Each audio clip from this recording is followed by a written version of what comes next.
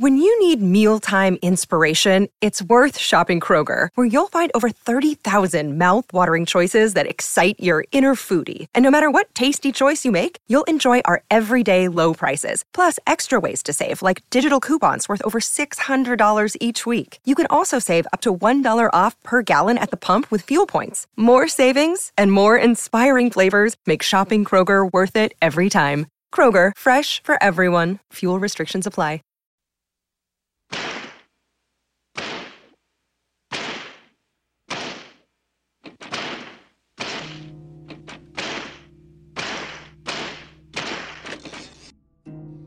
A reading from All the President's Men by Carl Bernstein and Bob Woodward. Bernstein had been told by Sussman to take Monday and Tuesday off. On Wednesday, he'd set out to learn what he could about Charles W. Colson. He called a former official of the Nixon administration who he thought might be able to supply some helpful biographical data.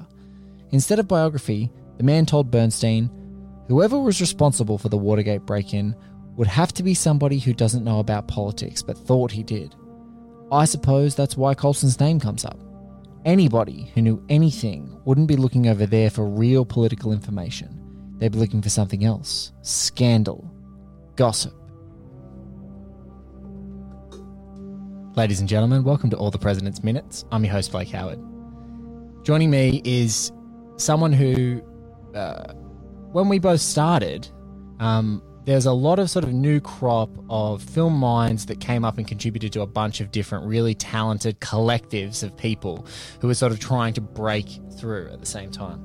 And what happens in those collectives before, in Australia, it was a site like Graffiti with Punctuation, which still sort of kicks on and exists, and sites in the States like Movie Mezzanine, our brothers from Sam Fragoso and also some other Aussies in there, but Sam being the sort of main engine behind the site, is what happens is you have these little engines that are trying to create little editorial kind of processes for one another to kind of groom talent organically. And then what happens, as it did with Movie Mezzanine and Graffiti with Punctuation, you have really talented writers in their own rights, and they go off and they create their own careers and they get jobs doing writing, and you get really happy, or people just abandon the journey. It's either one of the two.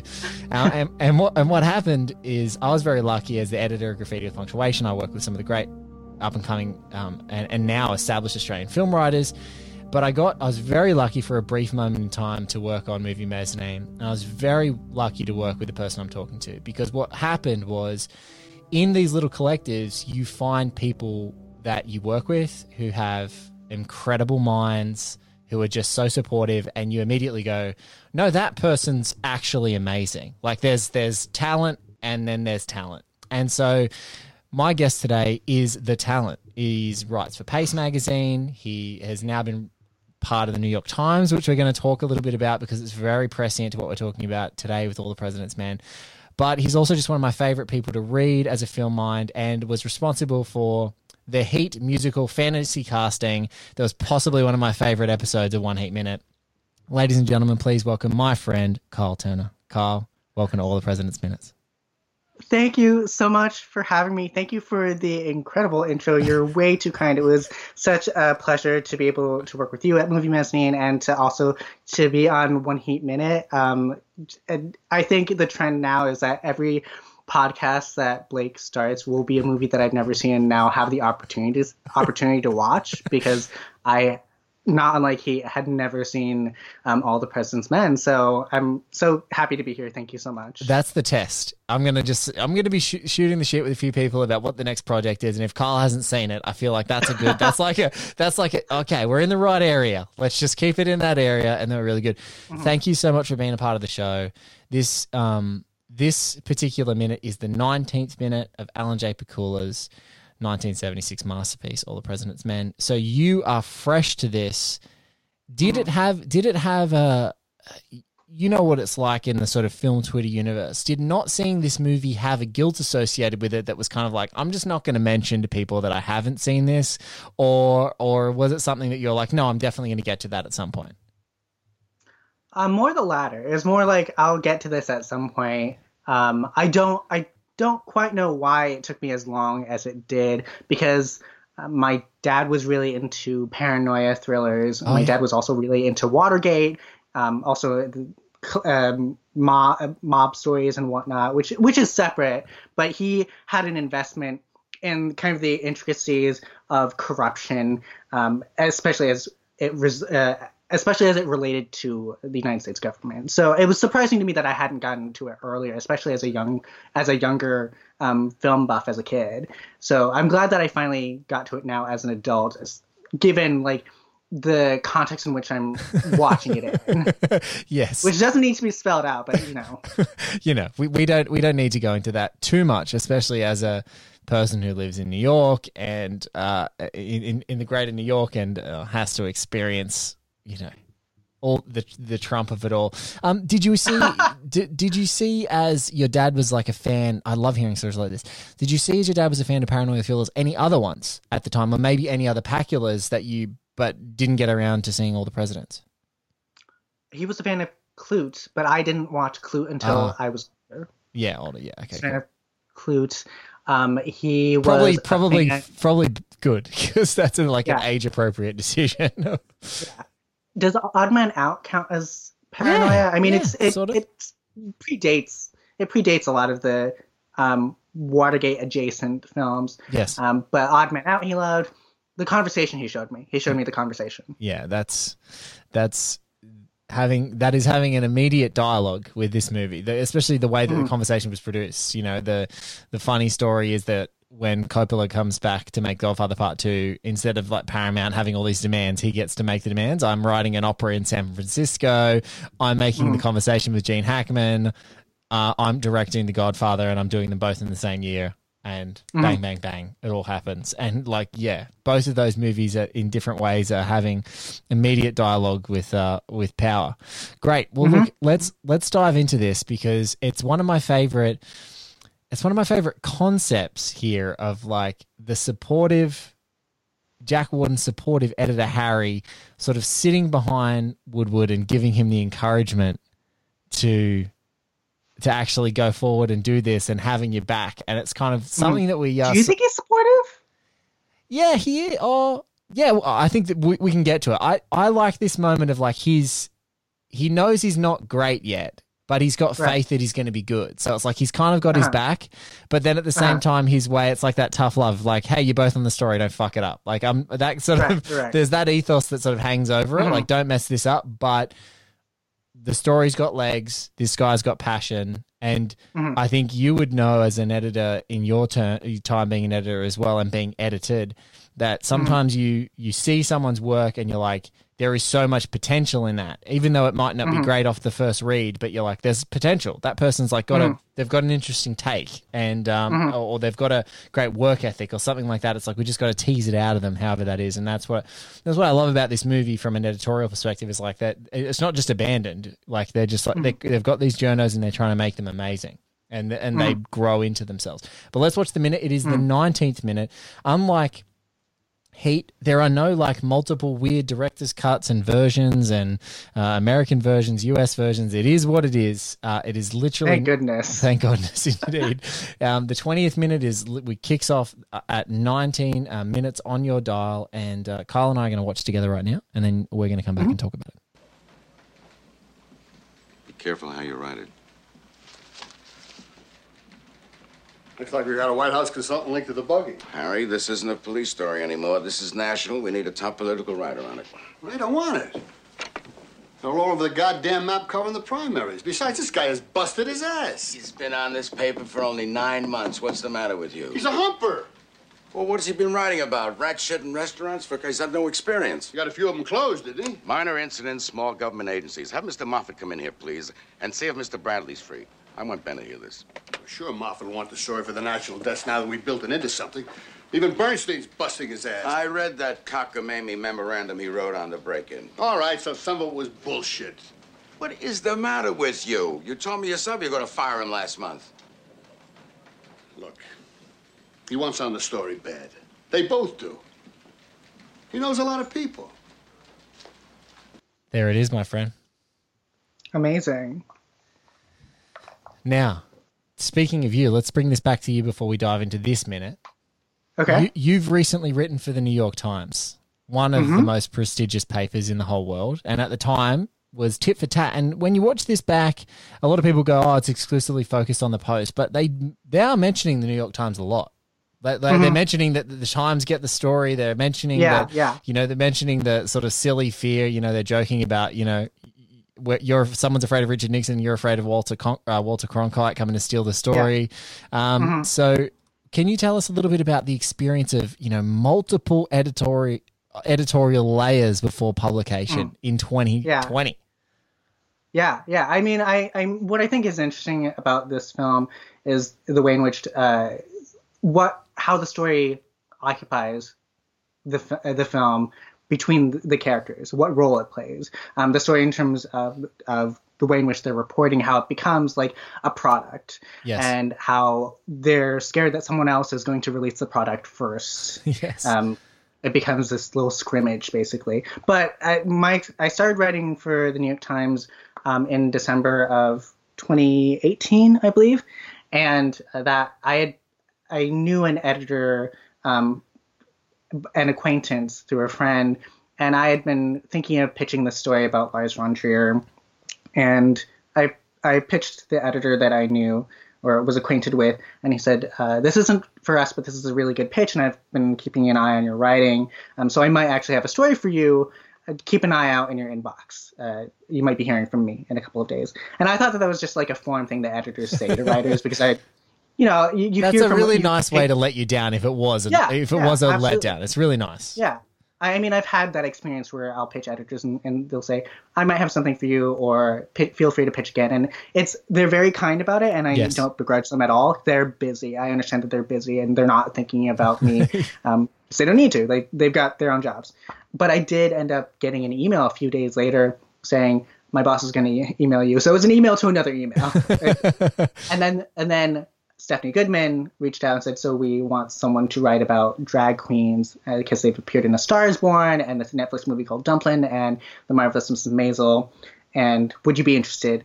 And I was like, yes, absolutely. I would love to. I'm honored. So I fretted for many days about writing it, and I finally did it, and I sent it to many people, many patient friends who asked me what they thought, and I tried to turn in the best draft because it's the New York Times. Oh, yeah.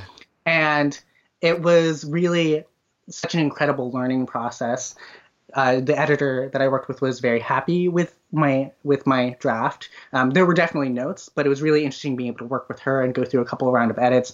And I'm not sure. I imagine this is true of many daily papers like the Times, but you go through multiple edits before it hits publication. For this particular piece, I went through 3 editors and 3 readers. So I worked with the initial editor, and then there was a second editor that went through to make sure that everything was clear from someone who wasn't from an arts desk perspective. Yes. And then from there, I went to another copy editor, and then from there, I went to publication, and it was in the Sunday Times. And then from then on, I've done a few reviews for them, and then I did another piece for them last June that was about programming repertory queer cinema in New York during Pride. And that was a really nerve-wracking piece because that was the very first reported piece I had ever done, where I went out to get quotes and interviewed different programmers and curators and queer cinema experts. And that was also an incredible learning experience. And the editor that I had initially pitched a Lars von Trier piece, I worked with him, Mikado Murphy. He's an incredible writer and editor. He was very understanding of a couple of the mistakes that I made, but I did not fuck it up. I'm sorry, am I allowed to swear on this? Yes, you are. I did not mess it up. I did not mess it up. You're on the edge of the scene that says you're on the edge of the scene. You do encroach slightly into the next minute, but just say Woodward bird scene. You're on the story. Don't fuck it up. So you're allowed. You're very much allowed. I'm allowed to say I did not fuck it up. So that was also a really valuable opportunity to have in terms of how you go and report a story, even if it's something as fairly niche as film programming. Because I did not go to journalism school. I went for film studies, and you don't need a film studies degree to write, but I mean, having the background does help. Yes. And being able to do the homework. And I think with most writing, it just takes self-initiation, and with editing, it just requires an open mind and cooperation. And I tried to take that approach whenever I was editing someone, whenever I've edited someone, even informally or formally. And so going through the process of having multiple editors look at your work and making sure that you're clear, that you have that there's a smoothness to your voice when approaching this much broader audience than I think most of us are used to. Yeah. I'm normally writing for like a publication that has a specific arts or culture focus. Yes. So having this much broader audience was really interesting, and being able to work with editors to tailor my voice in that way. Yeah, it's something weird to be said, like when everything is so niche, I think is exactly the point, because our little co-ops that I was sort of talking about in the introduction, you are writing for film geeks. You are writing for peers. You are writing for people who are seeking out writing on film. And so what would be so cool, and I imagine you did it, you buy the Sunday Times and you see your stuff in amongst everything else. It's like people are going to seek it out because they love the arts programming in the Sunday Times because it is really terrific, or they're just going to be reading one of many like crazy Trump stories that day and then stumble into your piece and go, oh, this is really great, or oh, I'm really interested in that, or that's great. So it must feel bizarre. And exactly like you said, there's no stuttering of tone, and like and the clarity, especially now in the minute that we're talking about two guys writing a story, like having the clarity of tone between these two very divergent voices. No, these stories need to be like the singular voice. You are going to be Woodstein in this, and that's what it is. You're going to write that, and that's how it's going to work. I mean, what's fascinating about going through the Times process is that I didn't have the experience of having my voice defanged. Yes. But it was clearly edited to fit the time style, which I'm fine with. Like I've had much worse editorial experiences where like my piece was basically rewritten. That didn't happen at the Times. Yeah. I mean, an example that I can point to of another writer is Andrea Long Chu, who is this writer and queer theorist, and she had written about her experience of her gender confirmation surgery. And she has this very biting wit that's clearer in publications like Book Forum and Affidavit and other publications, N+1. But when she wrote for the Times, it was very clear that she was writing for the Times. Yes. That her voice was still the same, but it was different and modulated, which I think is really fascinating to consider, even when you're doing reportage like Bob Woodward and Carl, whose last name I'm forgetting. Bernstein. I was about to cover you there. My apologies. Carl Bernstein. So I think that process is really interesting.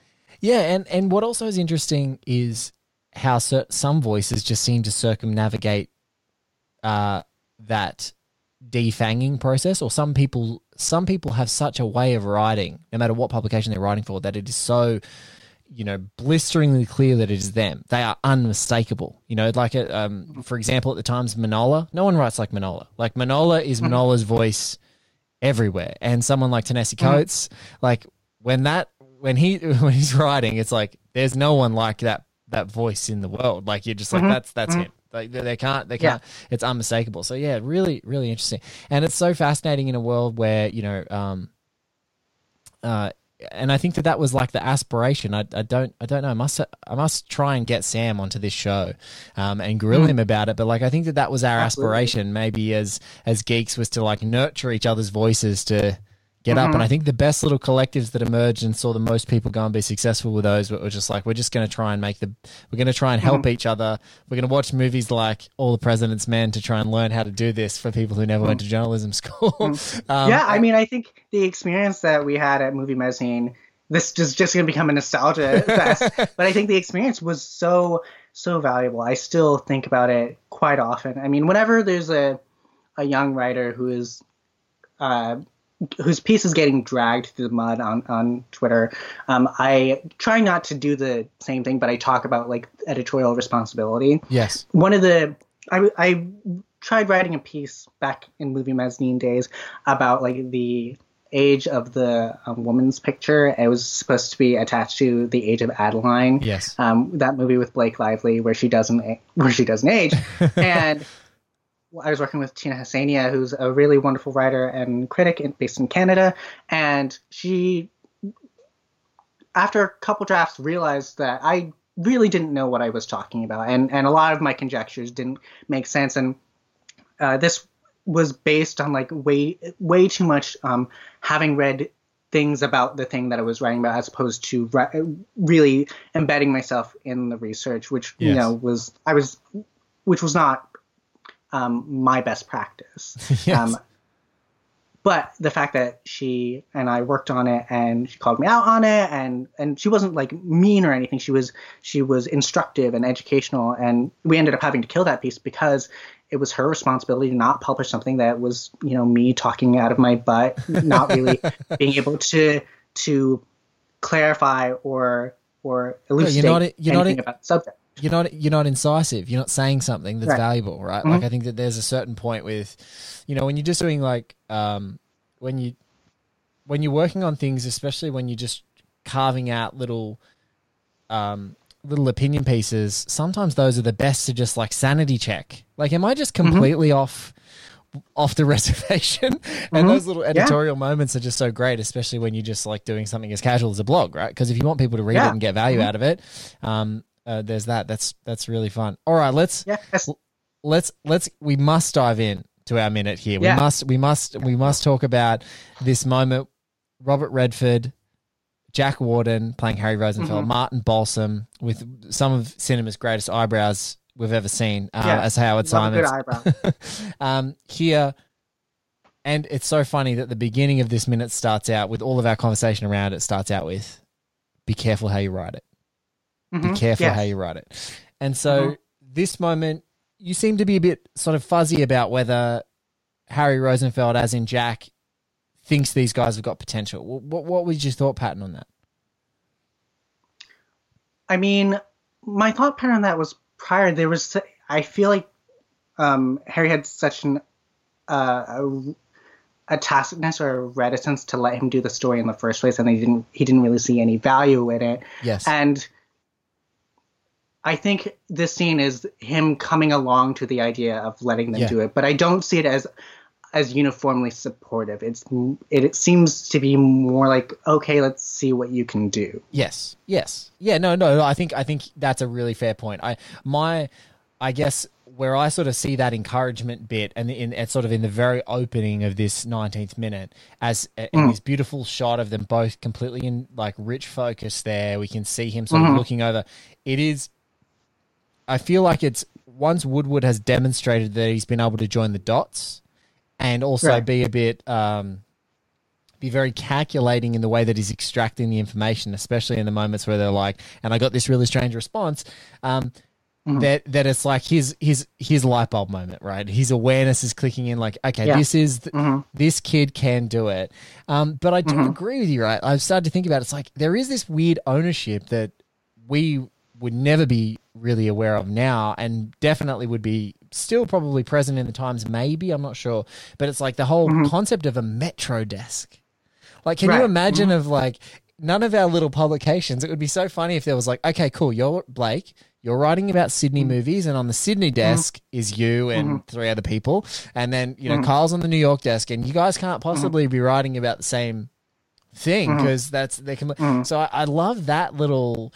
There is also his reputation is now on the line too, because if he's grooming these guys to take this story and keep it in Metro because it is a Washington break-in, it's a Washington localized Washington story that has national and international implications. It's really funny that he's like wrestling with that in this moment for himself. Yeah. I think he's also wrestling with the possessiveness. Yes. And I think I have a suspicion that that he is more interested at first maybe in Carl's evolution as a writer at the desk. Yes.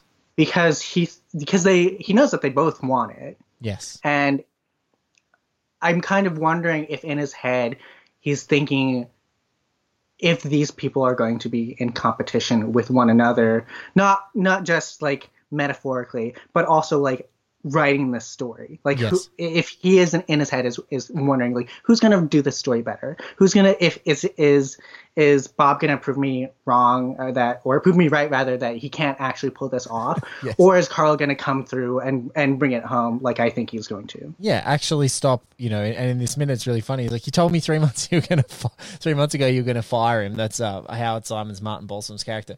And it's like, and we're just on the precipice of that sort of revelation moment, but it's like you can see that where Carl has probably got the more natural flair of talent, he's not got that rigid, disciplined approach of like structure, go from step 1 to step 2 to step 3. And it's like, if you collide these two together, that's the best case scenario. If it'd be written as cleverly and as incisively as Carl, but actually have the rigidity and the structure of Woodward, it's like this mesh that's how it's going to work. Yeah, you need Bob for the process, and you need Carl for the narrativization process. Yes, but it's so it's funny. Like it's funny. I can't think. I mean, really, up until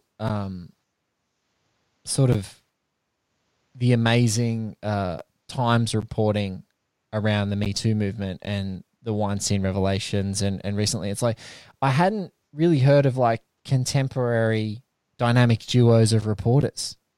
Like, you don't hear about it as much of several people being on a story and then becoming associated with the story, and then they're just there. They live with it. In our sort of sorry, go. Oh, sorry. No, go on. No, I was just going to say, in our cultural circles, the only one I can think of is like when, I mentioned Manola, when Manola and A.O. Scott, Tony Scott, wrote that sort of the 20 best movies or the 25 best movies of the century so far, and caused a lot of ruckus because it was like their shared opinions of what those 25 movies were. But you sort of don't really get that like dual reporting as much in modern context. I don't know what that is, whether it's just the number of resources or whether it's just not the way that it is structured ultimately.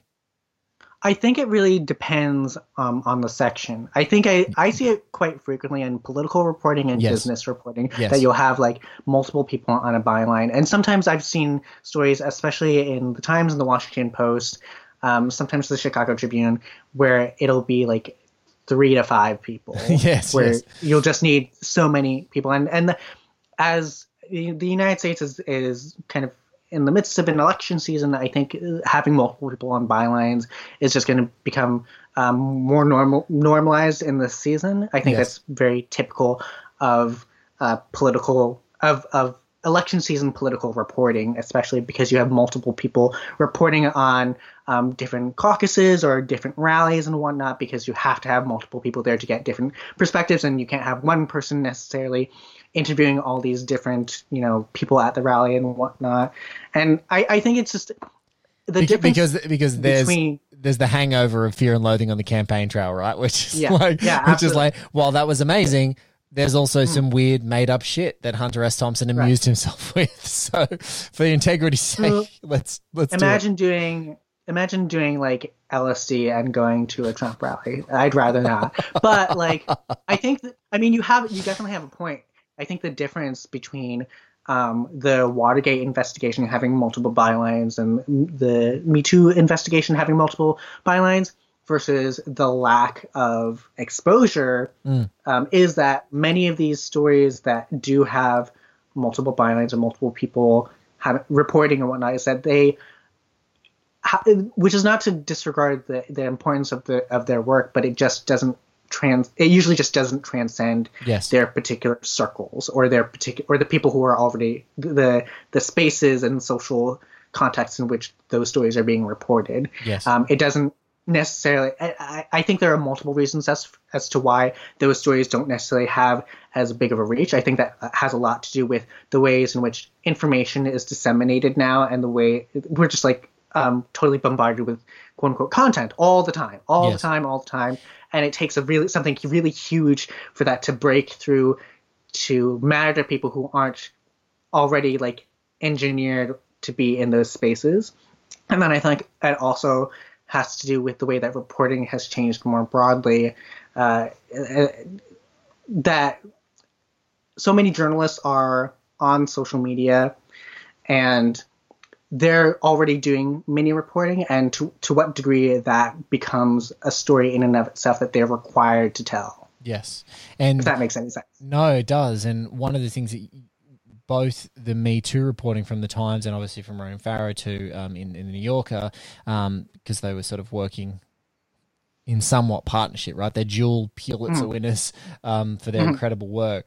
But and Watergate is that duo, and then singular with Ronan Farrow and obviously with Watergate.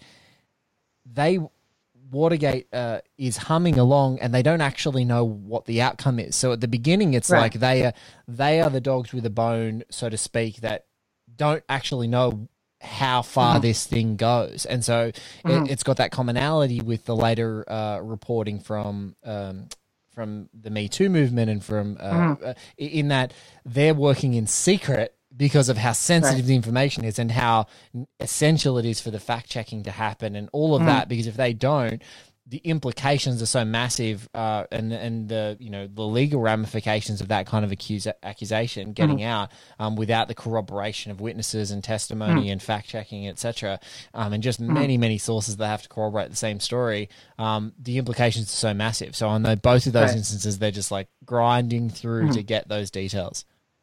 I mean, a question that I have is whether there was more uncertainty in the 70s working on the Watergate investigation, or if there's more uncertainty now working on an investigation like Me Too. Because on the one hand, there are fewer outlets in which to dump information. Yes.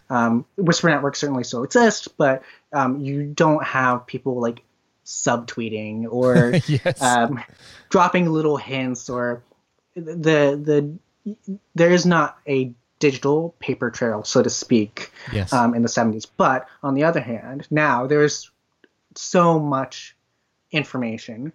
There's maybe too much information for people to process and to sort through. And I have an enormous amount of respect for the people whose job it is to be able to go through all those different networks, who have to do research on Reddit and 4chan and all of that, when there is just miles and seemingly eons worth of things that could count as information for a story. And whether that seems like more diffuse or murkier and harder to sort through in order to write and investigate and report a story. Yeah, and once you've got things like Reddit and 4chan and things, and it's such an interesting question. I don't know if we're going to be able to fully process it in like this decade. It feels like in a decade's time we'll be able to reflect on it, actually have definitive thoughts, simply because you go, at some points you immediately reflexively want to go, no, it's too diffuse, it's just a mess, like the content is just too voluminous. But then in the next breath you go, well, on Reddit and 4chan, they were telling all of the stuff that was then later corroborated about Jeffrey Epstein, for example, like that on the news, like they were telling that like a year and a half before it was public knowledge, or publicly verified in as rigorous a way as you sort of announce, as even on a culture piece. That's how rigorously in a big paper such as Washington Post or New York Times would operate. So it's just one of those things where you're just like, it's hard to. It's almost only able to be looked at reflexively, I think, in some ways right now, because it's just too much. Yeah, you can never really process the present. I mean, there's a Netflix documentary called Don't Fuck with Cats, which is about the investigation into Luca Magnotta, who murdered a Chinese exchange student, and he was gay, and there was dismemberment involved. But that story initially starts with a bunch of like amateur detectives on Facebook finding an animal abuse video on YouTube. And I think what both All the President's Men speaks to, and this documentary, and the Me Too investigation, and the Jeffrey Epstein stuff, is the way in which surveillance has changed so dramatically in the way that we understand surveillance. On the one hand, you have, again, fewer outlets and fewer sources of surveillance in the 70s and during the Watergate investigation, but there are enough in which to cite, in which to investigate, in which to interrogate. Yes. But then you have, and these are being done by professional reporters and Yeah, whatnot. yes. Whereas something like Don't Fuck with Cats is a bunch of like random people on the internet who are playing Gumshoe, who are, I mean, like the whole crux of that documentary is that we're watching people watch people. It's very Yes. Rear Window Hitchcock-esque, and that they're breaking down these little screenshots and these videos and whatnot and doing a full-on like amateur investigation.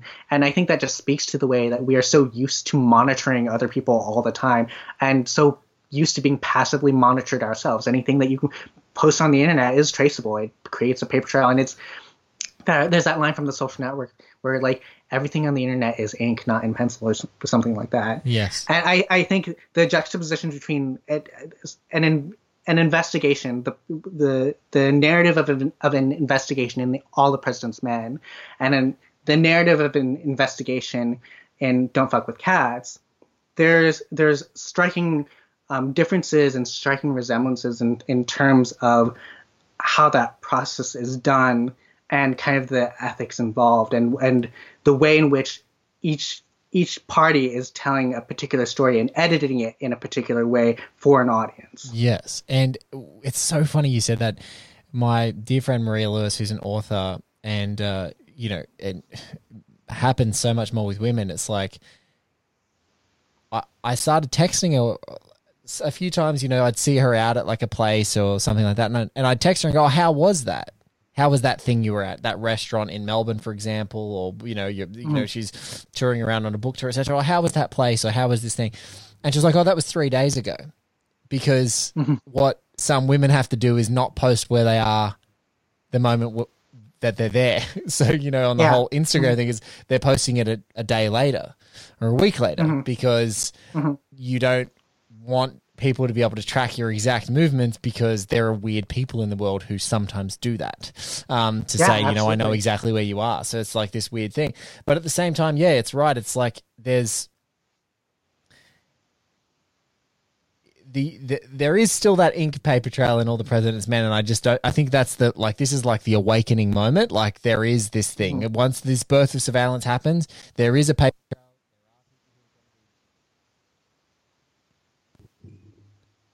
Sorry, can you still hear me?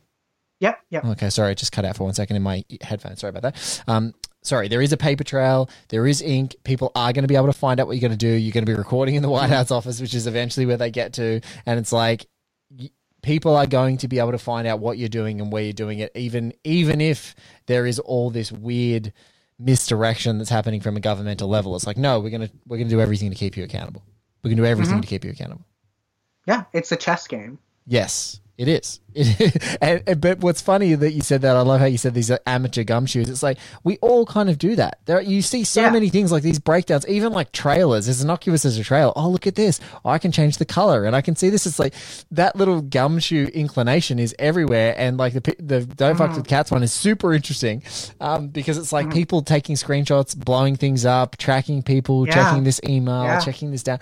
Are you friends with this person? Okay. Like all that is just so crazy. It's just, and it's maybe in a modern context, like maybe that's part of that sort of detective itch that this story scratches for me and the people who help me examine it like yourself. It's like this does that. It does that, but it's in, I don't know, it's a very analog. We're so digital right now, but it's in that sort of beautifully nostalgic analog moment as well.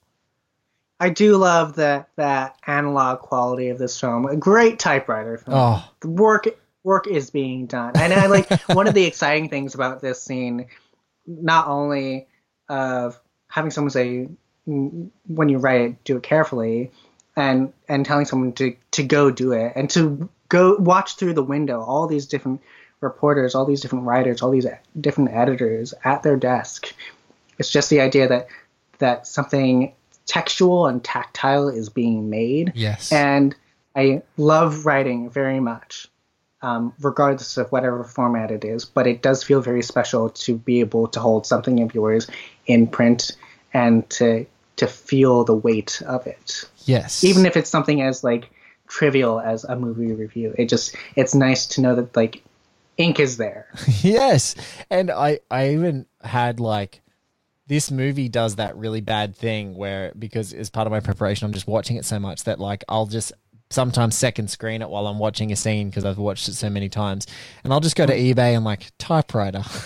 Yeah, typewriter, and I'm just like, oh, the ink and the sound, the ribbon. sound, oh, just being able to do the whole ribbon thing, it's crazy. Yeah. And then even there's now, like, of course, in the digital age, there's like really great and expensive digital like ones that you type on a typewriter and you have to use the ribbon to like make it go to the next line and everything like that. It's pretty crazy. It's just like, oh, it's so beautiful. It's so here. And you can get those Bluetooth ones. I don't endorse that personally because I think that's weird. It is weird. But I used to have an electric typewriter as a kid, and I used to write drafts on it all the time. I wrote a short novella, which was not very good. It was a murder mystery. I don't recommend anyone read it. I think I burned it. I love letters on it. You just talked about how valuable that tactile ink was, and you're like, burn it. It's got to go. It's valuable until I recognize that it's trash, then burn it. But I have also considered. I've looked up a few times since living in New York. I don't have the space really to have something as cumbersome as a typewriter, but I have considered it, and they're so expensive. Yeah, they're still so expensive. They're still so crazy. And the other challenge that I have is like, say for example, someone who's someone who can churn words out, such as yourself. Like if you did write that novella or that screenplay that you always wanted, it's like by the end of it, if it was really phenomenal and fantastic and it did have those scribbly notes on it and things like that ready to go, like it would be another exercise in pain to then transcribe that into a computer, because no one else is going to do that for you, right? Like no one's doing that. You're gonna have to get on your computer somehow. When I was in high school, I used to write these satirical essays that were kind of like in the same tone as David Sedaris or an Augustin Burroughs, but I would write them on my typewriter, and then I would have to transcribe them to the computer, and that would just take hours. And just like I would think to myself, why did I do this? Like I love having a typewriter and being able to feel the weight of a key in that way, but it's also just a pain in the ass. Yes, a little bit. It is completely a pain in the ass. Completely. What is the rest of the experience of this film for you? So, we've talked specifics of this scene. We've talked about the nostalgia of this moment. I'm really curious because from that lens of the paranoia thriller, like what it is, do you see this movie etched in other movies that you've seen before, or is it kind of refreshing, in its style? Because I really would love to hear you sort of riff on some of its style. I definitely recognize the way in which the language of this film has been lifted in other films. Like Spotlight is the obvious answer. Yes. But even, the film that this reminded me most of is Citizenfour, the documentary by Laura Poitras, because it is also about a group of people. It's like slightly different, but it is also about a group of people who have a story and are trying to figure out how to disseminate it, how to edit it. What most appeals to me about All the President's Men is that it is about, to me, storytelling. As much as it is a paranoia thriller, to me it is about storytelling and the way in which someone has to narrativize and has to edit and has to stylize a story. And having these two people having Bob and Carl work together to create this story together, and it's like we're watching someone watch someone create the story. And that is the same in Season 4, in that you're watching Laura Poitras and Glenn Greenwald and Edward Snowden in a hotel room, like all under a blanket and whatnot, figuring out how to create this narrative, how to edit that narrative, give it to other people to then disseminate to a broader audience. That to me is just incredibly fascinating. It is, to me, like about the nature of storytelling. Yes. And both films.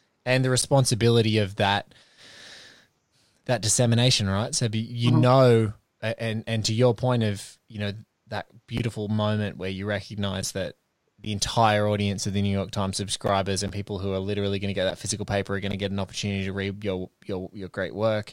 There's that moment where the entire world of the Washington Post and all of their different channels that then spits out to, and then other papers and other media providers having to quote and reference their story, and then sort of dig in themselves into that detail, and then internationally things being picked up. International, there are international implications in terms of the story that's being told and how it's told. I mean, what's another thing that occurred to me is how the Washington Post has changed in the time since this story was reported and in the time since this film was made. But like they picked up a slogan or adopted one in 2017 that's "Democracy Dies in Darkness." And I think what's interesting to me about that is that so much of this reporting was done in darkness. Yes, it was done in literally in the dark, in dungeon-like car parks, or in dingy and dark rooms, or in darkened porches, garages. Yeah, it's all over the place. Yeah.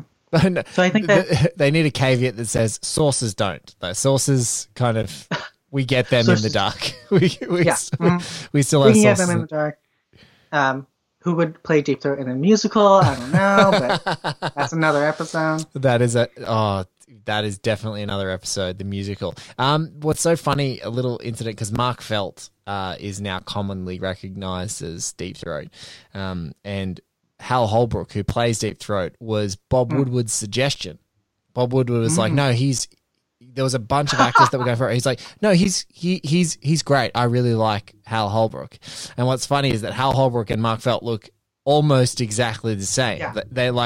You put a photo of them next to each other, and it is like you are casting someone from a book. Whereas that level of detail, like there is a cognitive distance between what Robert Redford looks like and what Bob Woodward looks like. No offense to Mr. Bob Woodward, but Robert Redford's like the most beautiful actor of the 70s on screen playing you. So it's taking some significant creative license. But it's really, really funny. Really funny. Did you see that biopic of Mark Felt that was with like Richard Gere or something? I love that you said it's with Liam Neeson. Sorry. And, excuse me, what respect on Liam Neeson's name. But no, it was with Liam Neeson and Bilge Ebiri, and I discussed it. And I've started watching it maybe 6 times, and I just it is excruciating viewing. It is absolutely excruciating viewing.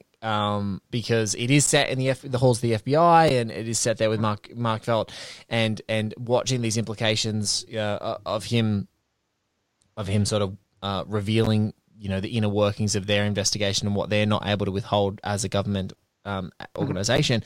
But it is just the challenge is, Kyle, what we sort of talked around a little bit in this film. It's like there is such a dialogue of what a narrative is and how it should be told. And depending on the context of the narrative, and there's such this measured style that Gordon Willis as the cinematographer and Pakula as the director, that goes about telling the story. So the hyper stylization and over dramatization when it's around this story feels really gross. It's just like, you don't need to be more dramatic than government institutions lying and spying on one another and using massive amounts of public funds just to swindle the entire populace, right? Like there aren't things that are more exciting. Perhaps that's my opinion, but and people who listen to this podcast certainly. So when I'm watching that, everything's cloak and dagger and BS. And Liam Neeson has played understated characters before. I think of when he's younger age, he played in The Mission. He's playing second or third fiddle to Robert De Niro, etc. But he's kind of grown into Liam Neeson, and so you just see this big giant Liam Neeson guy, and it's just inescapable. Whereas Hal Holbrook's very unassuming, and it's someone of that caliber and type, a character actor of a different caliber with a little bit of muting some of that style. I think I could handle it, but I've never made it through it. So in short, if you make it through it, I commend you. To get through it. Maybe that'll be my project. Maybe I'll do a podcast that's like one felt minute. Mark Felt minutes. Felt minute. Yeah, that's my new dream. Just call it my new aspiration. I think you just need to call it heartfelt. That's heartfelt. I heartfelt. Heartfelt. Yes. Amazing. I mean, speaking of stylization, I like how Gordon Willis and Pakula let the shadows kind of speak for themselves. Yes. There's not an overt stylization. Rather, it's just you see these gigantic institutions kind of dwarf these characters when they're in the halls, when they're in libraries and whatnot, going through the different library cards and whatnot. I think Todd Haynes has taken kind of a page from Pakula and Willis's book when he did Dark Waters. Yeah, Dark Waters, which is a great. Yeah, so excellent. And not talked enough about film, because I think a lot of people are like, oh, why is Haynes doing this kind of courtroom thing? But it's actually really terrific. So if anyone's listening, keep an eye out for it. And it's already out in the States, but in Australia it comes out in March, I think. So you guys will, around the time this episode's released, seek it out. Very good. Mark Ruffalo, Definitely and way better in my mind in this than in, say, Spotlight. Yeah, I totally agree. And I think Dark Waters has a lot of the DNA of All the President's Men. It's a little bit more stylized. It's definitely the Haynes film, but I think the way in which these gigantic institutions feel gross, they feel very shady. Even though that Woodward and Bernstein are effectively the heroes of this story, there's still the impression that they're also working for a different kind of institution. You have these gigantic rooms of just writers that are just kind of blend in, and like I love the sound design of this film also, where you just hear conversations and people doing their own work, and it's just fully operational and as large and as forbidding as any governmental institution. Yes. And when you're there, that's what you love, is no one's stopping to marvel at their work. No one's going, wow, you've got the most important story in the paper. They're just doing their thing. Like, because there are, at that moment, there are, the ramifications of what the story is are inconsequential to the telling of the story, right? So right now, like, there are still people grinding on the phones right next to them. Woodward's grinding for his story, and someone else is grinding painfully on another phone and scribbling notes and taking down things and getting things off to copy editors so that they can add to different stories, or go and have a chat with their copy desk or whatever. It's just it is a machine, and also it's kind of got that same feeling of right at the beginning of the film. You've got Jack Warden's, Harry Rosenfeld little editorial team, and then goes into the next layer of editorial with Martin Balsam, and then you've got the other layer of all the teams, and then as you can see, there's sort of the importance of the story starts to elevate. You start to see the collective of all these guys gathering together, and they're all able to be in the same dialogue, and so it's just one of those interesting things that you start to see these guys and the importance of the story to the paper be pulled up. Like, this is important to the paper, this is important to our identity, we're going to bring it up to the very high, and you guys are allowed to sit in this room, which is not hierarchically, you're not in this class, you're not in first class, so to speak, but you're allowed to be here for this story. It's really cool. Yeah, and by the end of the film, it's a job that they've had to do, and it's nothing really more than that to them, I think. Yes. And like one of the last shots is just them working on their story kind of going in the background. And at that moment, a few people huddling around an inauguration, because it was the second one from the election, as they're sort of still grinding away, publishing story after story before the end. But it's just like, these guys are still going to keep working. That's what it is. They're still going to keep working. There's nothing else they're going to be able to keep doing. This is what's happening. Yeah, absolutely. And also what I love is the implication that that this is not the only job that they're doing. Like, they're working on other stories. This is just one of their assignments that they have to be on. Yes. You can see, like, on each reporter's respective desk, so many notes that are not applicable to this story. Yes. Their other assignments of their other jobs. Yes. Well, this has been another great job talking to you, my friend. It's such a pleasure to talk to you again, Mr. Kyle Turner. Guys, if you want to follow Kyle, you simply must on Twitter at Kyle Kerner. Thank you so much for being a part of this. Thank you for nostalgic moments shared between little film geek collectives trying to make a break into the biz. And thank you for watching another movie that was on your blind spot list to be a part of this show. I really appreciate it, my friend. Thank you so much. Thank you. Thank you so much again for having me. It's always such an incredible joy to be able to speak with you about great work, about the process of writing itself. Really, really incredible. And I feel very fortunate that you keep picking movies that I've been meaning to see and like making them a priority for me to see. And I'm happy to and letting me be fans of new things, a fan of new things. Well, that's great. Look, I'm happy to keep curating, and I'm sure that somewhere in the next, we're now at episode 20 of All the President's Minutes. I'm sure in the next 118 episodes, Kyle will be back to fantasy cast the All the President's Minutes musical. Yes. I mean, I think we started a tradition, and I think it really needs to happen. I'll try and find a particularly dramatic moment. Maybe when Dustin Hoffman is running with Sally Aitken back through the newsroom, because she must tell Woodward the story of the Canuck letter. I think that's very dramatic enough, and for us to kick off. So we'll definitely be back, mate. Thank you so much again. You're the best. Thank you.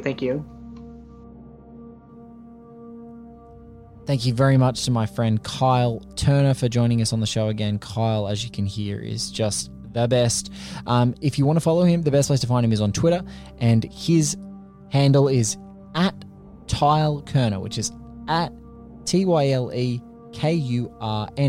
That is the absolute best place to leap off and find him at all his other bylines around the place, and you'll see his writing is as good as he's talking. Thank you so much again for listening to All the President's Minutes and anything on the One Heat Minute Productions feed. I'm your host, Blake Howard, and producer of Increment Vice, as well as everything that's been happening on the One Heat Minute Productions feed. If you want to follow me, simply go to @OneBlakeMinute on Instagram and on Twitter, or to oneheatminute.com to find out everything that's happening with the show and about the show. If you guys want to support us, we have a link on oneheatminute.com to our Patreon. If you can spare even a couple of bucks a month, the cost of a coffee a month, you are going to be contributing to this show, the amazing Increment Vice, and any other amazing shows that are a part of One Heat Minute Productions. Thank you so much in advance. If you can't support us, you don't have the cash, that's totally fine. But please subscribe, rate, review, and share the shows. We would love, if you are digging the show, share them with like-minded film folk around the place.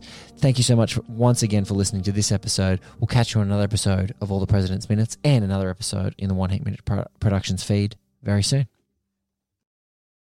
When you need mealtime inspiration, it's worth shopping Kroger, where you'll find over 30,000 mouth-watering choices that excite your inner foodie. And no matter what tasty choice you make, you'll enjoy our everyday low prices, plus extra ways to save, like digital coupons worth over $600 each week. You can also save up to $1 off per gallon at the pump with fuel points. More savings and more inspiring flavors make shopping Kroger worth it every time. Kroger, fresh for everyone. Fuel restrictions apply.